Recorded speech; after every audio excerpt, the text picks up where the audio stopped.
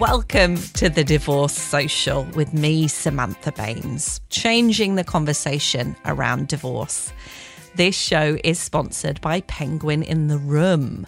Penguin in the Room is an award-winning arts marketing and social media management company.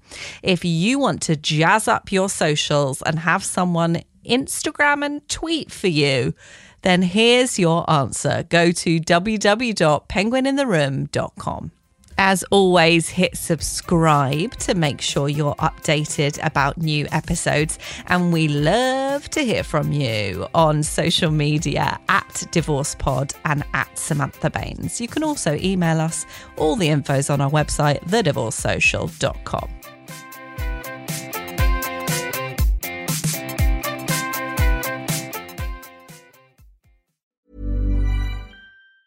In the market for investment-worthy bags, watches, and fine jewelry, Rebag is the answer. Rebag is a luxury resale platform where each piece is carefully inspected by experts to ensure quality and authenticity. Use Rebag to buy and sell finds from the world's top brands, including Louis Vuitton, Chanel, and Cartier. Head to Rebag.com to get 5% off your first purchase with code REBAGNEW. Shop today at Rebag.com. That's REBAG.com. And use promo code REBAGNEW for 5% off your first purchase. Here's a cool fact. A crocodile can't stick out its tongue. Another cool fact, you can get short-term health insurance for a month or just under a year in some states. United Healthcare short-term insurance plans are designed for people who are between jobs, coming off their parents' plan, or turning a side hustle into a full-time gig. Underwritten by Golden Rule Insurance Company, they offer flexible, budget-friendly coverage with access to a nationwide network of doctors and hospitals. Get more cool facts about United Healthcare short-term plans at uh1.com. This episode, I'm joined by Coach Ali Hendry. They were married to a man and then a woman, and then she moved on to non-monogamy. So we talk about all of that. She's also done a TEDx talk, Survivor's Guide to Jealousy, if you want to check that out. But enjoy. I am joined by Ali Hendry, PPC certified holistic relationship coach, TEDx speaker, and Diva magazine columnist. Welcome to the Divorce Social. Thank you for inviting me. Lovely to be here in your inner sanctum. It's lovely to have you. My inner sanctum, I like that. It sounds a little bit sexual. I don't know why, but you're a holistic relationship coach. So it also sounds a little bit, woo-woo, as we call it. And I'm a little bit woo-woo, so I love that. Yeah, I love the woo-woo. And I love that what I do is holistic. So we can go as woo-woo as you woo-woo want to, or we can stay in cognitive side. We can do, quite often people want to stay in the kind of the cognitive brain mindset stuff, or we can move into the somatic side. So we are all three, body, mind, and spirituality. And I love being able to bring that into the coaching arena as well as my life. I like it. Well, we're going to delve into all of this. But first of all, how do you feel about being on the Divorce Social? I feel really excited. I think it's been a topic that has punctuated my life from 16. So at the age of 16, my parents divorced. They were the only ones in the village. This was the 1980s. And so it was completely unexpected. All I knew about divorce was that people yell at each other and they can't be in the same room together. And that certainly was not the case with my parents. They kind of gently drifted apart and then sat us down one day and said that we are separating. So it was a massive, massive shock. Did not see that one coming at all. And then when I went to university, I studied psychology, did a psychology degree. And I did my dissertation was on the effects of divorce on children. So that was another area that I was really interested in. And basically, the results of my dissertation were be nice to each other after you divorce and you won't fuck them up. That's the summary, which is good to know, because since then I've collected 2 divorces of my own and have got a daughter, a teenager. So yeah, it's been a divorce journey. And of course, in the UK, the law has just changed last year on the no-fault divorce. So I've been following that avidly, because I think that's real progress in terms of taking away this failure and this, you've done something wrong side of things, because as we know, 50% of divorces, first marriages end in divorce, and 75% of second marriages end in divorce. So it's a big statistic, and yet people are still doing it, aren't they? Getting married pays. It's funny on that statistic, because a lot of people that I meet in my everyday life always say to me when they're on their second marriage, the second marriage is the best one. This is the proper, that one was the practice. But the statistics don't say the same. So it's an interesting one. Fascinating that divorce has sort of been with you since 16. My parents separated as well, but I think I had more of the shouty option rather than the drifting apart. And as a teenager or as a 16-year-old, when your parents got divorced, before you did a dissertation on it, what did you think and feel about divorce at that time? Because you said it was a shock. Was it a bad thing? I was most worried about us having to move and me not having the biggest bedroom out of the 3 kids. Classic. That was how I rolled. And so, yeah, that was the biggest fear, actually. My dad moved out, as usually happens, I think, certainly in those days. And we had to, it's interesting I say had to, we had to see him once a week. What I realised was that my relationship with my dad changed. I didn't see that one coming, because he was very much in the background and not part of the dynamic. Mum was the one who organised everything and got us in the right place at the right time, although he was the eternal taxi. And so my relationship with dad suddenly became a human being rather than someone who's just an add-on. Bless him. So that changed. At the time, though, all we had was EastEnders had just started. I know it's been going for years, right? I'm 54 now, and I can remember the first EastEnders. So that was my first introduction, Brookside, to divorce, was through watching the soaps, because I'd never come across that in a West Sussex village environment. That just wasn't something that happened. So disappointment that I might have to move out of my lovely bedroom. I think EastEnders was possibly my first introduction to divorce too. I was born in the late 80s, and yeah, it was that and my friends' parents getting divorced and them being sad. But I can totally relate to what you said about the relationship with your dad, because I think I'd always had quite a good relationship with my dad when my parents were together. But suddenly, when you're forced to see your parents on their own rather than in the family unit, it's like, oh, we actually have to talk to each other and have a conversation. And you're not just chatting around the kitchen while, you're having dinner or washing up. It's like you have to meet up with them at a cafe and look at each other and talk to each other. And yeah, I remember that being a sort of strange new experience, but a really nice one. I think I got to know my parents better as individuals. Yeah, it's intentional time rather than incidental time. And because it's intentional time, it has meaning. And because it has meaning, it has a deeper level of connection. So you can see where that path goes. Yeah. And I think I've carried that forward into my relationships as well, of we need face-to-face sitting down time, not just having a chat while we wash up. But fast forward to your first divorce. Where were you in your life, in the world?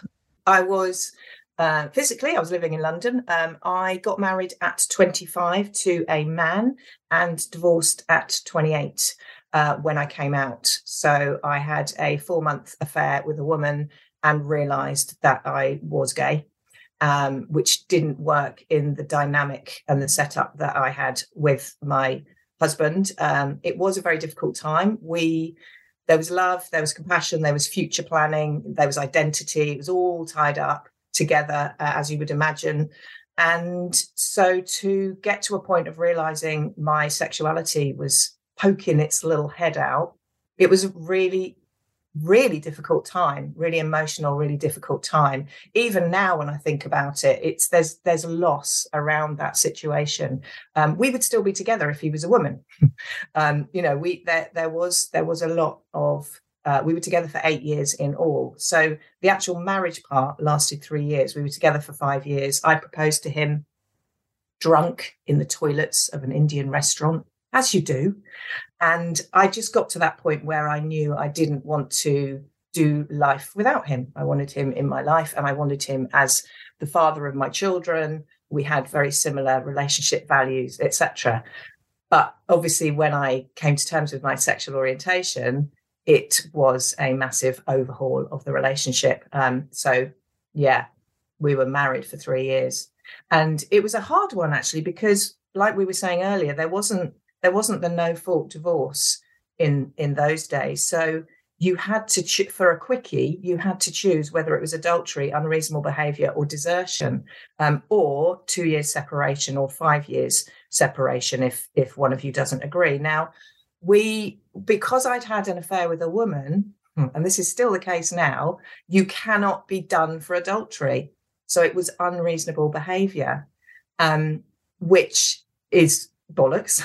Which is terrible, because there was an undermining of my sexuality. There was a less than. And also at that time, my father, I was very close to my ex-husband's mum and dad and his and his siblings. And my father-in-law said, this should be annulled. So to have the whole relationship completely discounted was another heartbreak. I mean, as it turned out, my ex-husband said no, absolutely not. So we went through unreasonable behaviour. My girlfriend was mentioned in the papers, and it was a very, very hard time, and there was a lot of grief, and we weren't able to have a friendship afterwards. And I think since then, that's the key, and this is what I work with a lot with my clients: forming some kind of friendship, however odd and weird and strange that might look like, with that person can be the key to a lot of healing. But you have to do an awful lot of work on both sides. There has to be dual commitment. And that just wasn't going to be possible with the way that our divorce happened. It's so interesting you say about adultery, that it sort of doesn't count, in inverted commas, in the eyes of the law if it's with someone of the same sex. And you know why? It's because they can't define, because sex is with a penis. The law is not able to define what sex is. And actually, this is why I love what I do now, because when I read brilliant books like Mind the Gap by Dr. Karen Gurney and Come As You Are by Emily Nagotsky, and we're looking at what is sex, what is desire, what is passion, we get to make that shit up now. There is no script. We get to decide what is sex and what isn't sex, what is intimacy. We're in such a great place in terms of forming our own sexual identities nowadays, and yet we've still got this fusty old law that says, whoa, don't quite know what to do with that, because it doesn't fall into the society's script of what sex is. Something has to go into something else. Well, yes, but it doesn't necessarily need to be attached to that person in a medical way. Does it count if a man has sex with a man? I don't think so. I'd have to check that. Yeah, I don't think so. I think same-sex relationships don't count either way. I totally agree. And I love that we get to write the script now on sexuality. And a lot of the time people might go into a marriage not being aware of that world, and not being aware of, what they want, what they like, what they need. And I'm bisexual myself, and I've spoken about it on the podcast, and I was married to a man, and during our marriage I told him that I was bisexual. But up until that point, because we'd got married at such a young age, I hadn't had the chance to go out there and be my bisexual self on the dating scene. So that was actually one of the really exciting and scary things about getting divorced, was kind of moving into this new space. But what was it like for you, in case anyone's listening and they're relating to parts of your story, to be in a heterosexual facing marriage, but having feelings that you're gay? Did you feel like you were trapped, or did you feel like you could talk about it with your husband at the time? I could absolutely talk about it with him. He was 7 years older than me, really sexually experienced, much more sexually experienced than I was. And there was certainly a jealousy there in terms of all the things he'd done and that I wanted to do. He was a very good lover. We had a great sex life until we didn't. And then, so we were able to have those conversations. He actually said to me, perhaps we can do this thing, stay married, and you can have your relationship. And now, fast forward from 28 to 54, for the last 8 years, I've been non-monogamous. So me now would have been, yeah, brilliant, bring it on. I think possibly not, because so much of who I am now, it's not just my sexual orientation. Queer is my identity as well. And I know that there are some amazingly happy people who are in marriages to men and women, so heterosexual marriage, and also they are queer. I know that can work, and maybe that would have been my story. Back then, though, I couldn't consider it on any level because I needed to explore my sexuality, and I couldn't do that within the constraints of a marriage. I had to get out of that marriage and work out who I was. And what I used to hate is when people would go, oh, right, so you've left your husband for this woman. And I was like, it doesn't feel like that. That feels reductive. What it feels like is I am moving into a new place, a new discovery of me, and I need to work out who I am. And unfortunately, what happened is a lot of the pain and the loss around losing my ex-husband and the end of the relationship was weaved into me and my girlfriend's relationship. So that lasted just over a year. It couldn't have lasted any longer because there was always this association with how we'd met and how we got together. So when I look at it now, I know that was a journey to discovering my sexuality, my sexual orientation, who I was, how I operate in the world, the kind of dynamics that work for me, and a sense of freedom. Because certainly what I found back then, and of course, like we were discussing earlier, when you come out as gay, you have this whole candy store of places to explore your sexuality. You are able to do things and play with gender and play with roles and play with, kink and sex and all sorts of other things. I felt this freedom that I'd never felt in the constraints of a monogamous heterosexual relationship. So freedom came to me, which I couldn't have done in what I'd built as constraints. Nowadays, maybe the world is different. I think it is. I think we have different conversations. But yeah, we were certainly having those sorts of conversations as much as you could in the 90s. So you left your husband for freedom. That's how it felt like. Yeah. Freedom of discovery. Who am I? What's going on? So I did that thing of thinking, am I bisexual? Am I gay? What am I? Who am I? So I spent a lot of time navel gazing and talking to people and being involved in the communities. I set up a theatre company, a women's theatre company in London, and made some great connections and really got into the bones of the lesbian community in London at that time. We had some amazing bars and events running. So I was all in that, all over it.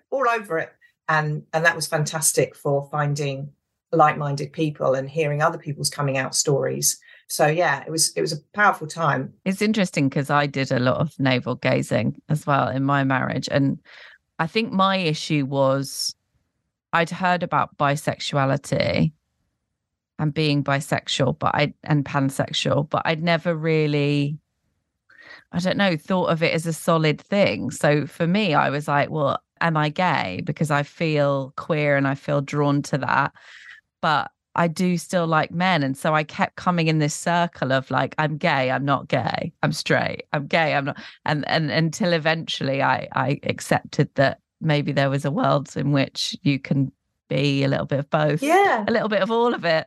I had to check. So when me and my girlfriend split up, I was like, do I fancy men? What's going on here? So I had a great friend at the time. Well, we're still friends.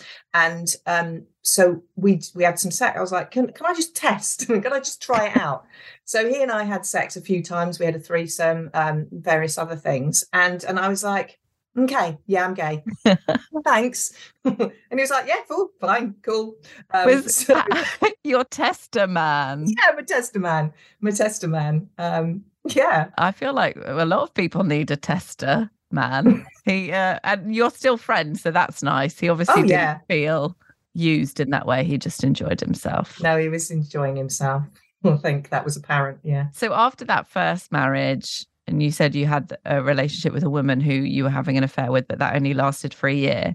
Then you got married again. So where were you? What had changed in your life up until that point? So then I had a long-term relationship. We didn't get married. We got engaged.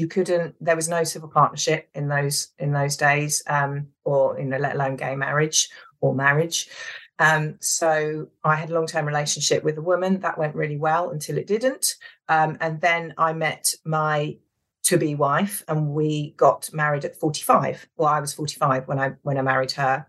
And divorced at 48, which is interesting. So another 3 years of marriage. Well, it was civil partnership because there wasn't marriage at that point. So we got civil partnership when I was 45. We'd been together for 7 years. So in all, we were together for 10 years on that one. So we were together for 7 years, and then we got married, and then divorced. The world did look very different. It wasn't a shotgun wedding, but she was 7 months pregnant with our daughter. So it was all planned, and it was actually really beautiful and magical. Both the wedding days and the marriages were beautiful until they weren't. They were loves of my life. Both those individuals I would call loves of my life. Absolutely. And we wanted a family. We were so aligned on everything we wanted. In terms of relationship values. So it was a beautiful relationship, and we drifted. Having a child does change things a lot. And we also had some challenges when we were making our child, and they hit us very hard. And we weren't able to get back to each other. And it's a great sadness. It's a great sadness that we weren't able to resource ourselves and stay together. Now, I don't know, 8 years later, the co-parenting is fantastic. We have a really, really brilliant co-parenting arrangement and environment. We live 10 minutes walk from each other. My daughter's here half the time and half the time with her, with my ex-wife. We get on really well. We're still as aligned as we were in terms of our parenting. We used some really great resources. There were workshops, the local council, I live down in Brighton on the coast. And so we accessed some great workshops from the local council. There are some great resources, free resources. So we got the CAFCAS parenting plan, which is brilliant for helping you answer questions you didn't know you needed to answer when you are separating and focusing on childcare and co-parenting. So we were able to keep most of the time, there were massive challenges, but most of the time we were able to keep our eyes on the prize in terms of this is now about us as co-parents. Can we focus on that? And we've done it. And I'm really, really proud of me and us and her for having achieved that. And it was fucking hard. You said swearing was allowed. Yes, it is. Yeah, well done. So why do you think you hit the 3-year mark both times and that was it? I don't know. When I was doing the prep for this, I knew that before, but obviously talking on this podcast and with being called the Divorce Social Podcast as well, I was like, what is this 3-year thing? I'm not sure. I mean, people say to me, would you do it again? And yes, absolutely, I would.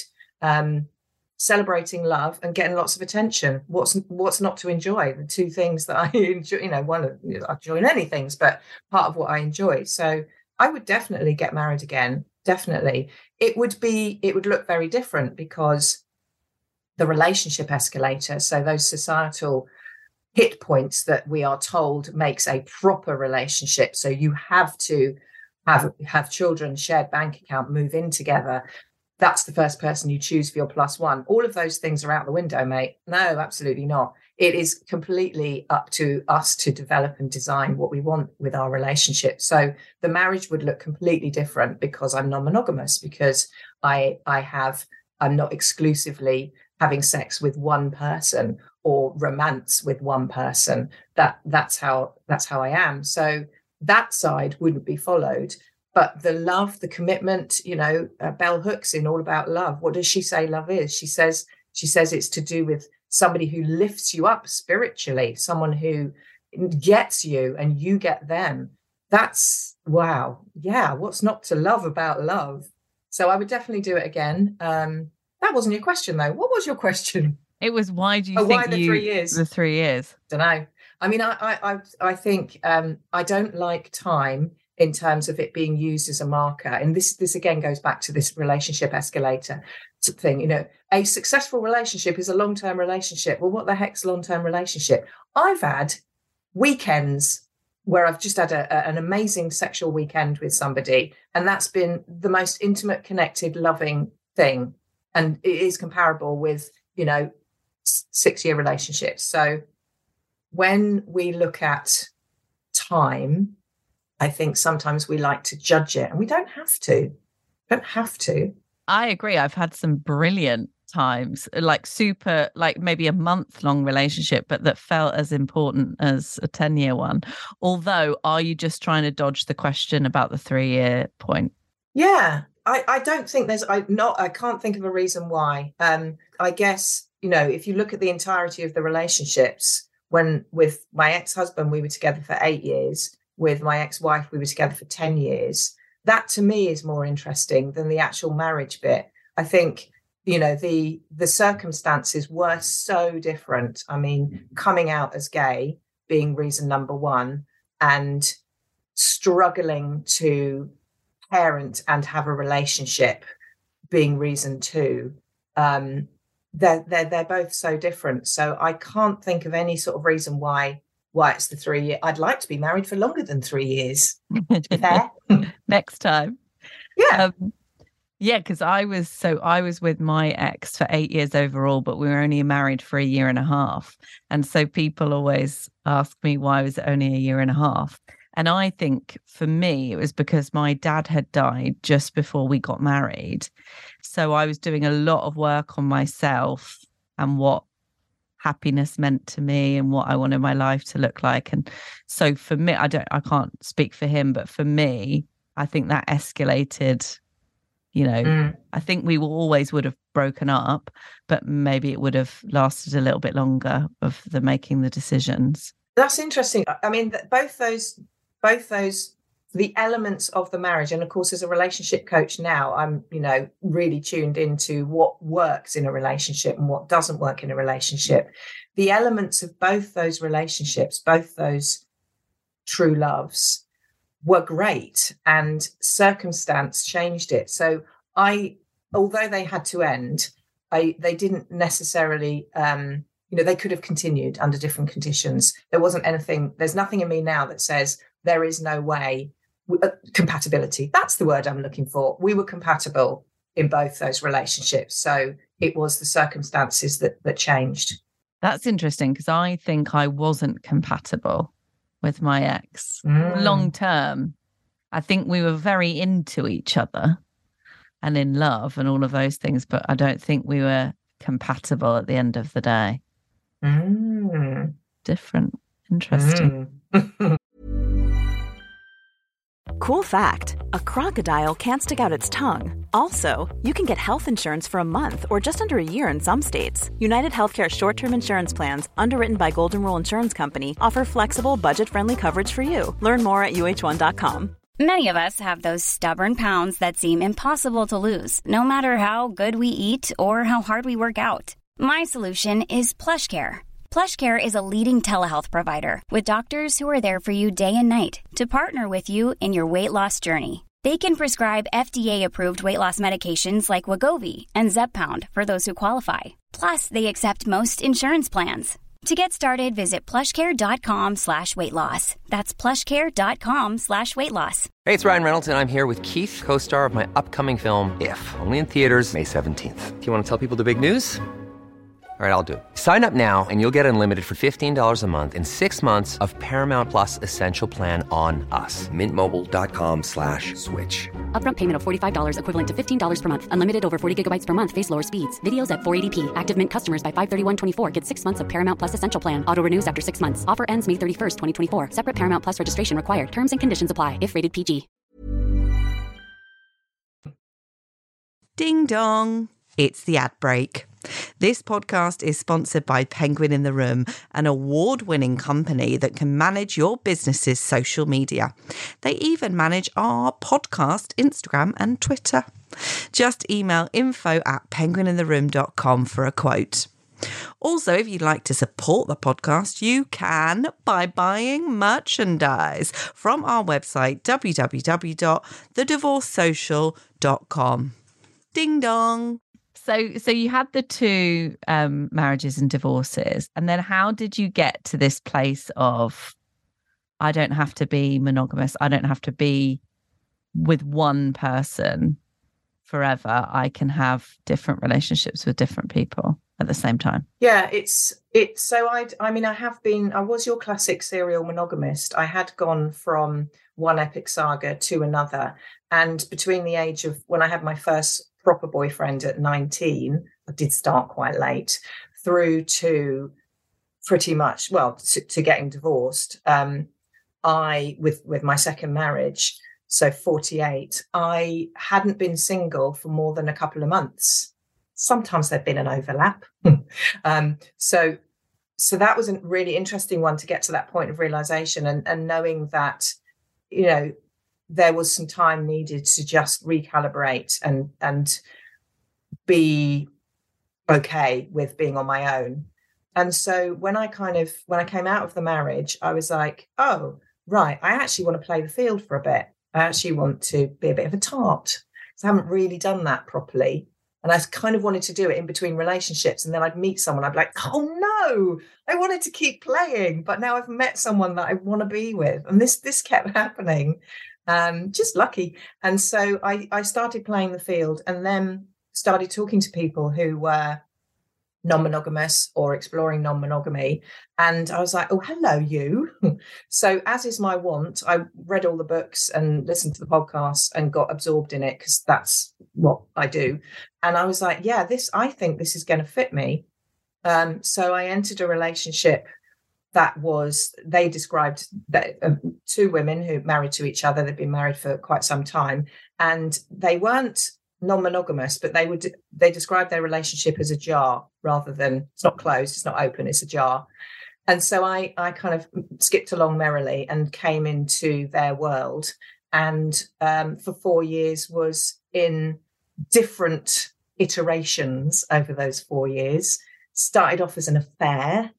Then it became, actually, it's going to be non-monogamous. So being with one woman while she is with her wife and also has me as her girlfriend. Then after a year or so, moving into me dating both of them independently and together. And then moving into splitting up with the second woman that I got together with, the wife, and just being with the original person. That was awkward. That was hard because, of course, she's still married to her wife.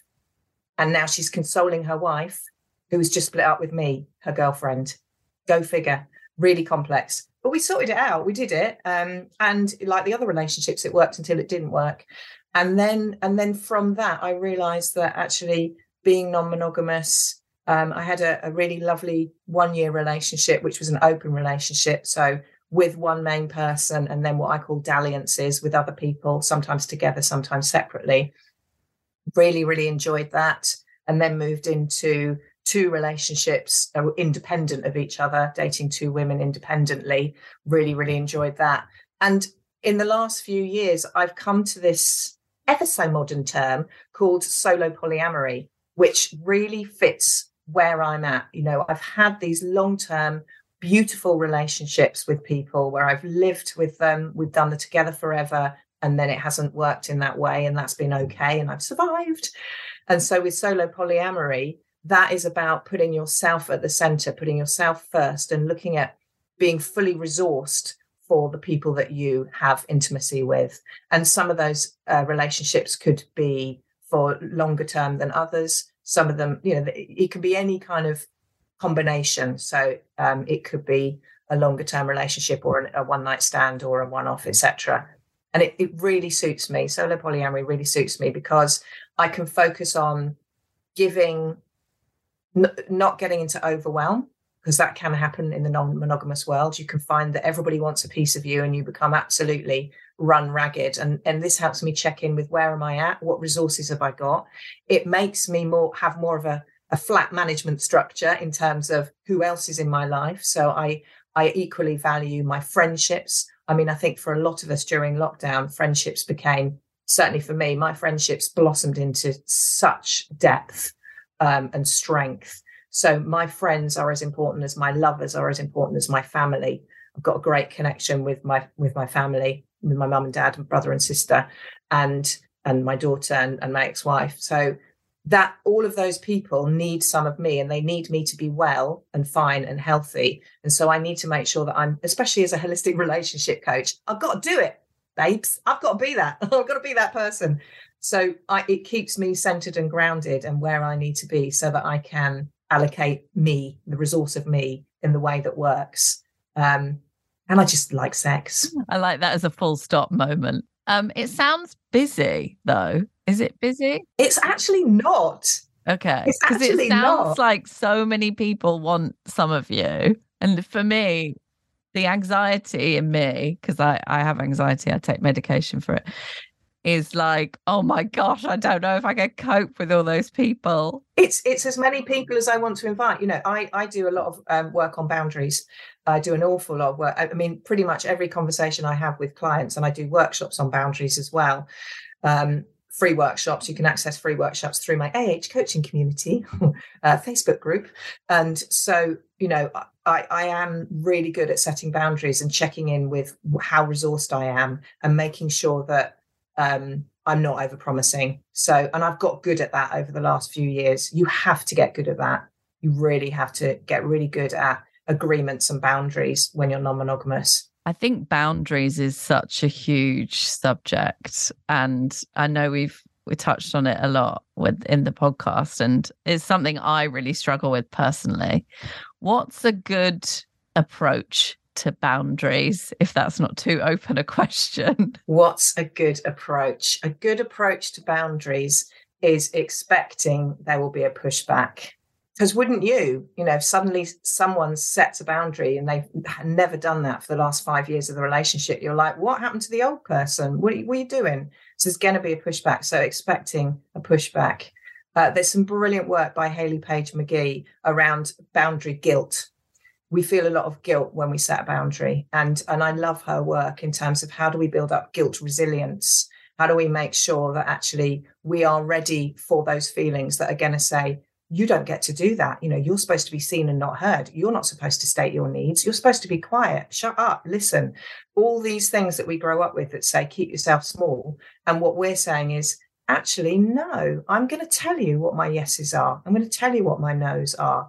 I think people struggle with conceptualizing what boundaries are. And I like to use I love an analogy. And I like to use the analogy of you are in your field. You are in your field and you've got your fence around you, and your fence is your boundaries. And the person next to you, they've got their boundaries. They've got their fence. So you're standing in your field and you are telling the other person what is right for you in terms of them accessing your field, because they are set by you. They're not rules. They're not punitive.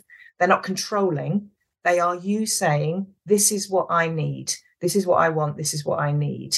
So being really, really, I'm going to give you more than one, babes. More than one on how to set boundaries. Just being really clear on what you want and what you need.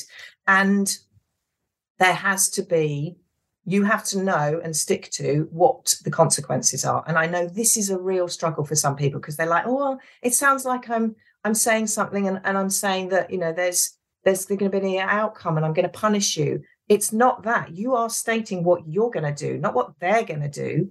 If this is what I need, if this doesn't happen, this is what I'm going to do.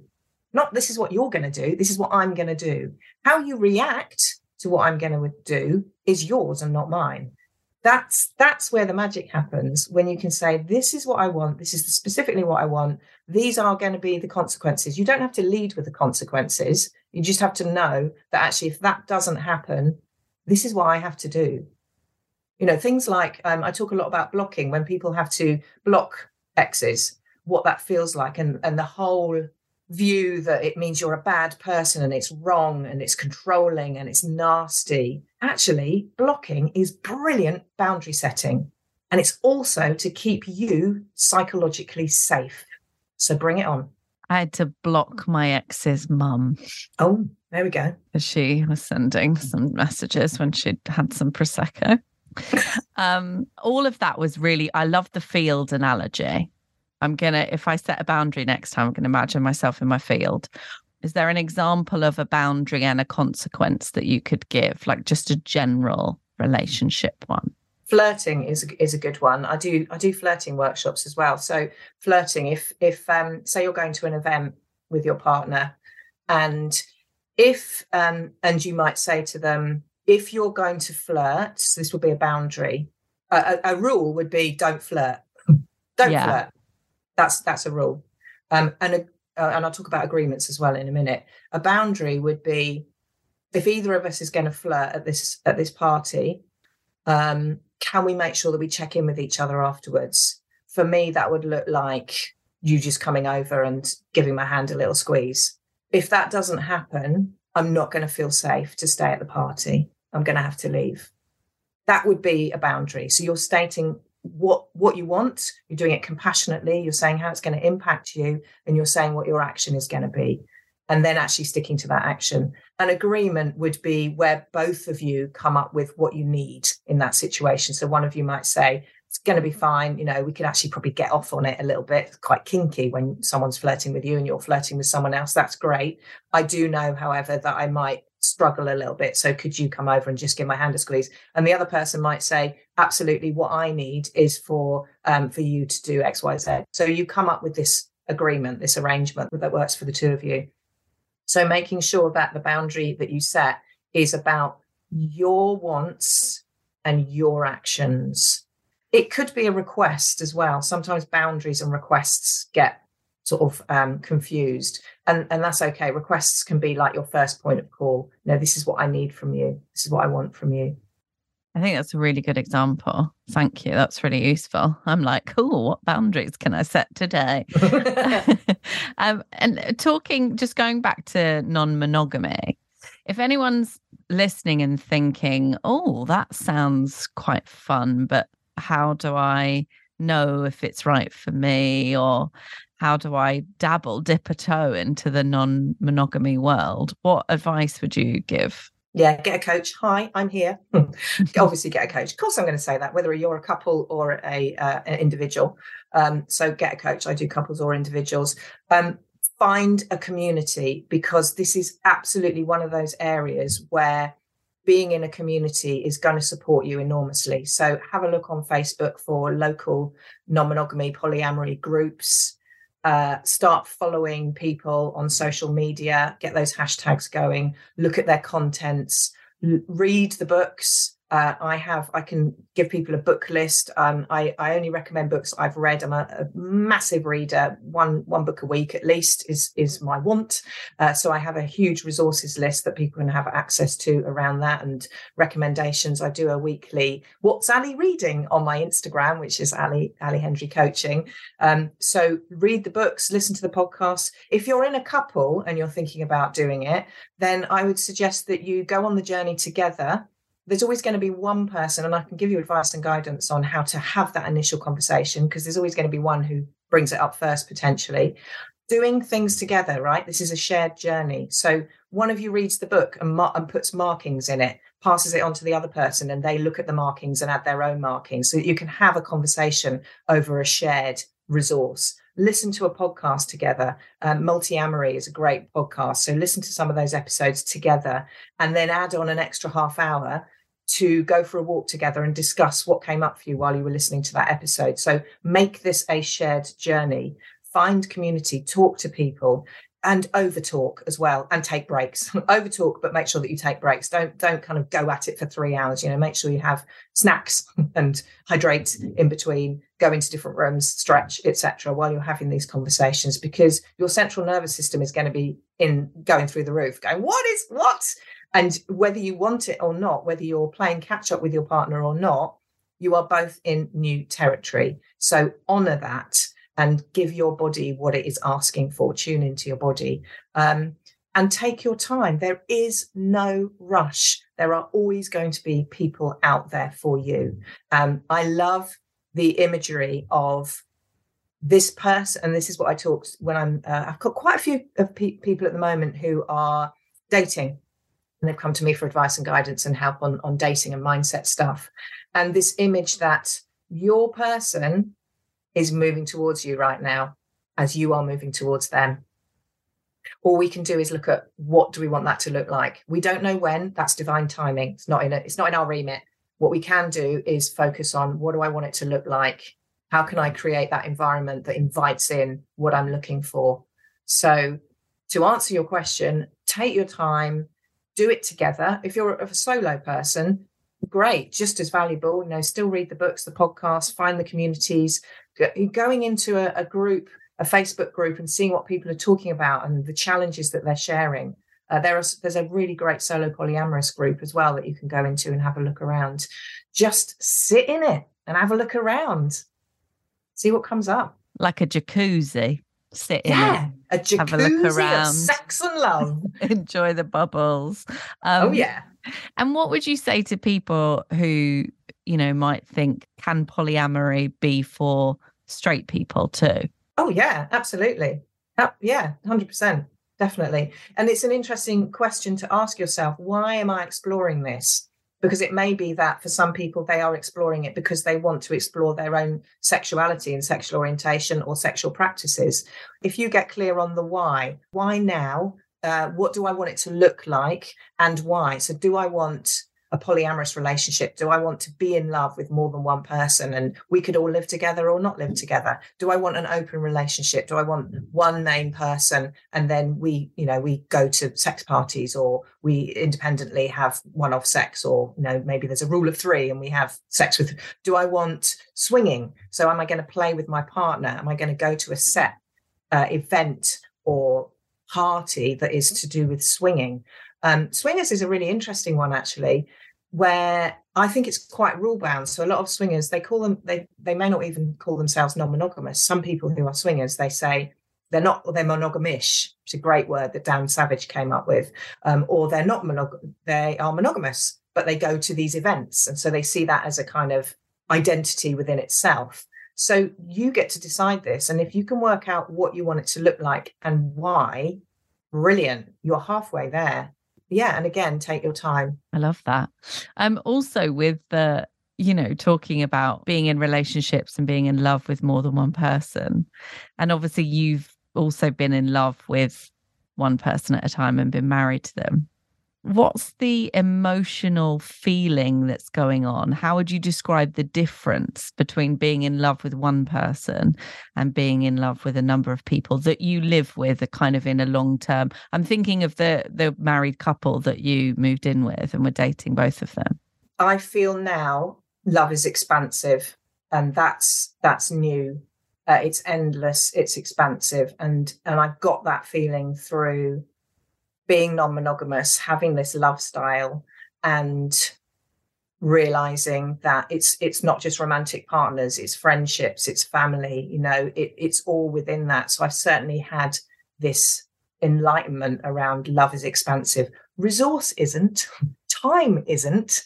So like you said earlier, it sounds to you were saying it sounds overwhelming to go into polyamory and non-monogamy.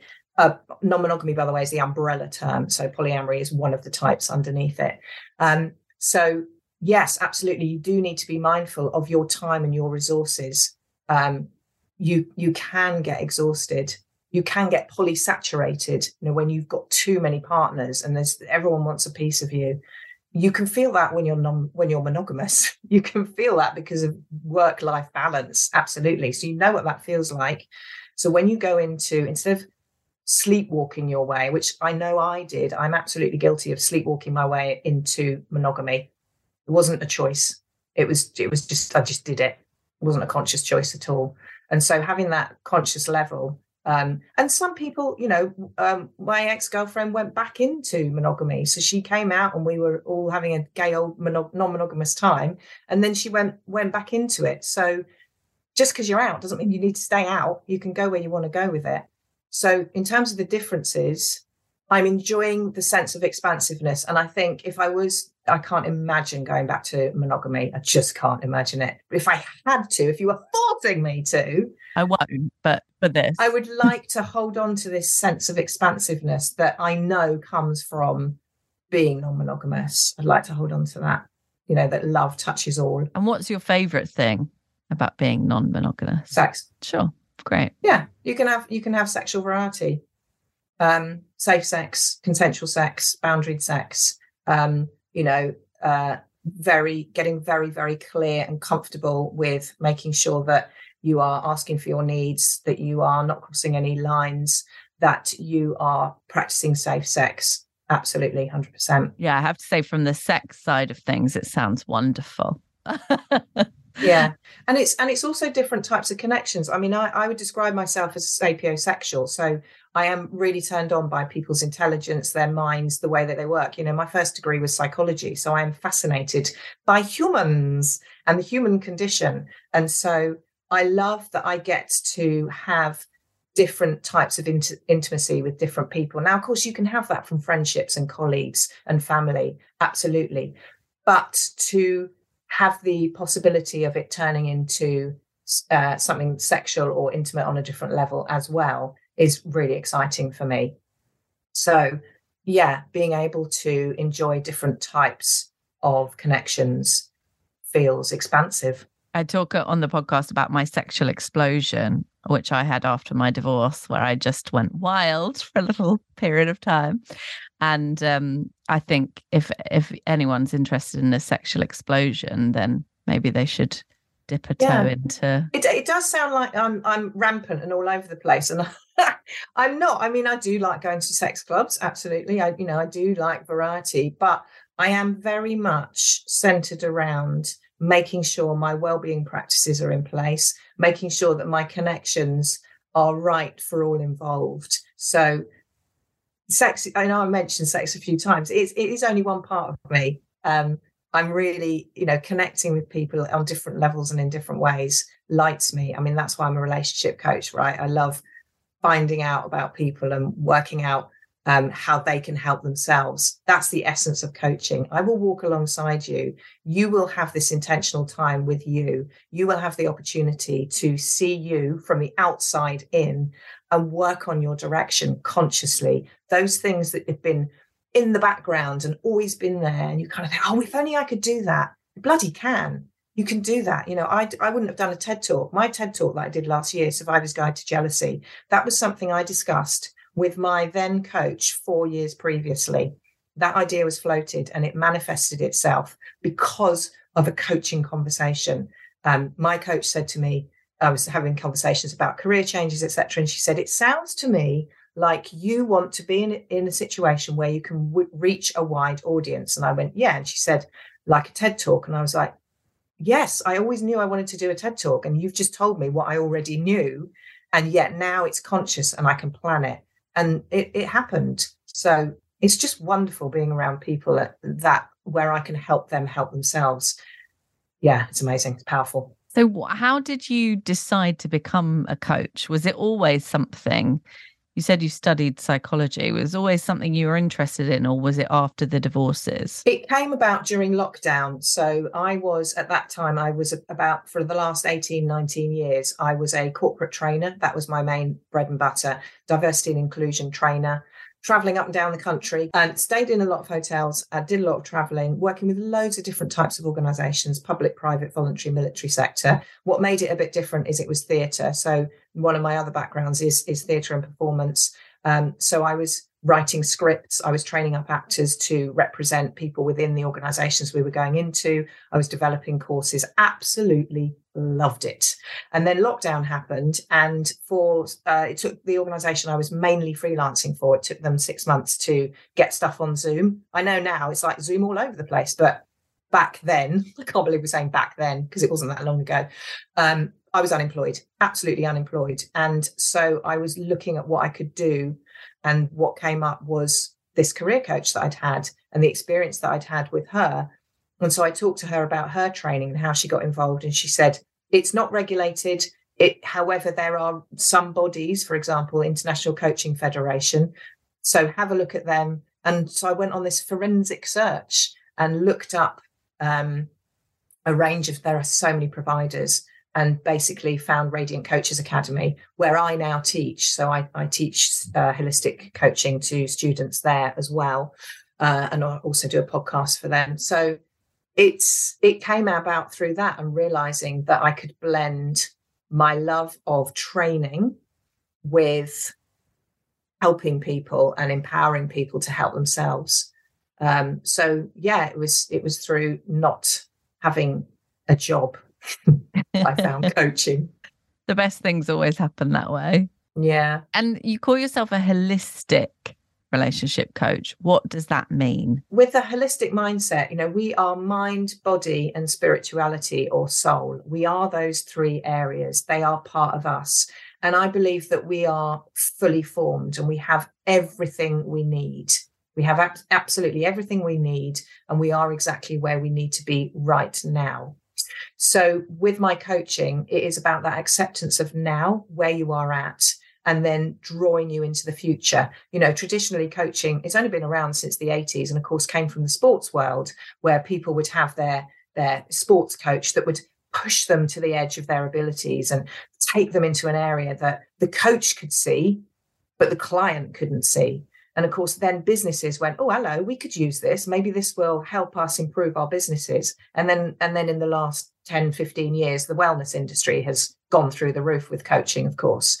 So to have that opportunity to help someone grow their potential by sitting alongside them. And because I'm very much involved in education and mentoring as well, so talking about my own experiences to help others, that can be part of my coaching environment. Pure coaching is you tell me what's going on, I feed it back to you, and you find your way forwards through my intuitive questioning. So I'm making your unconscious conscious. I'm showing you the patterns and the areas and the habits that you're doing and that you want to change. And then I'm asking you powerful questions that help you move into your future self. And then we make those plans, and I'm your accountability buddy if you want me to be your accountability buddy, and we make those changes. So the holistic means that we can talk on the level that works for the client. So some of my clients will want to go into the spirituality, connection with higher self. I use an oracle card, might pull a card for them at the end of the session. Others want to focus on the mindset stuff, doing exercises, doing some drawing, writing, etc., journaling prompts. And others want to focus on the somatic work. So experiencing it in your body, tuning into their body. I have quite a lot of clients that want to be more connected with their mind and their bodies. And so we explore that through questioning around where they're at and where they want to get to. So the holistic is recognizing that we are all these beautiful parts in one whole. And I mean, we were talking about sex before. Do you think sex can be like a powerful spiritual experience? Yes. I think that it's interesting, there's been some recent studies around the impact of mindfulness on sex, and how those of us who are having powerful experiences sexually have got mindfulness practices going alongside already. And it makes so much sense, because what is mindfulness? It is intentional time with self. It is knowing yourself. It's being able to tune into what your body needs and wants. It's being aligned with, your thoughts and your feelings and your actions and your heart space and your soul. And so when you are in an intimate situation, if you know where you're at and you can communicate where you're at, as we know, the best sex is from communication, right? So if you've already got this mindful, I can be present, I can be in this moment, I can be here, I can recognize when I'm not being present enough. I can read there's been a shift in you, there's a change in energy. I can have a conversation with you about that change. That's phenomenal sex right there. And that comes from that mindfulness. I read something recently about when you're having sex, when you get to the point of orgasm, you can use that energy to try and manifest something. So ask for something. So I've got a new book coming out. So the other day I was having a nice time by myself. And so I asked for my book to sell 1 million copies during my orgasm. So let's see if it works. Oh, wow. You heard it here first. Exactly. I love that idea. Do you know what? I absolutely, I can really see where that is, because sometimes I have orgasms that feel like portals. And I've been with partners where it's felt like it's a portal into something else. There are so many different ways you can orgasm, people, so many different ways. And there's infinite number of types of orgasms. And I think certainly I've been with women and vagina owners. Sometimes I feel like, and I can only speak for me, I feel like I can get more of a range. Now, that may be just because I haven't slept with a man for a very long time. And men, let me know if it's different for you. Most of my clients are LGBTQIA+ women and non-binary humans. And it certainly feels like we can do a lot with it. So let's play with that stuff. And if it feels like a portal into selling 1 million copies, bring it on. Bring it on. By the way, in case anyone's imagining me doing that, I did it in my head. I didn't just shout out like, sell 1 million copies. My neighbours would be like, what are you doing? I said it strongly in my head just for, everyone trying to picture it. Love it. So looking back at, becoming a coach, 2 divorces, moving into non-monogamous relationships, what do you think you learnt from the divorce processes? I learnt that change needs a ritual.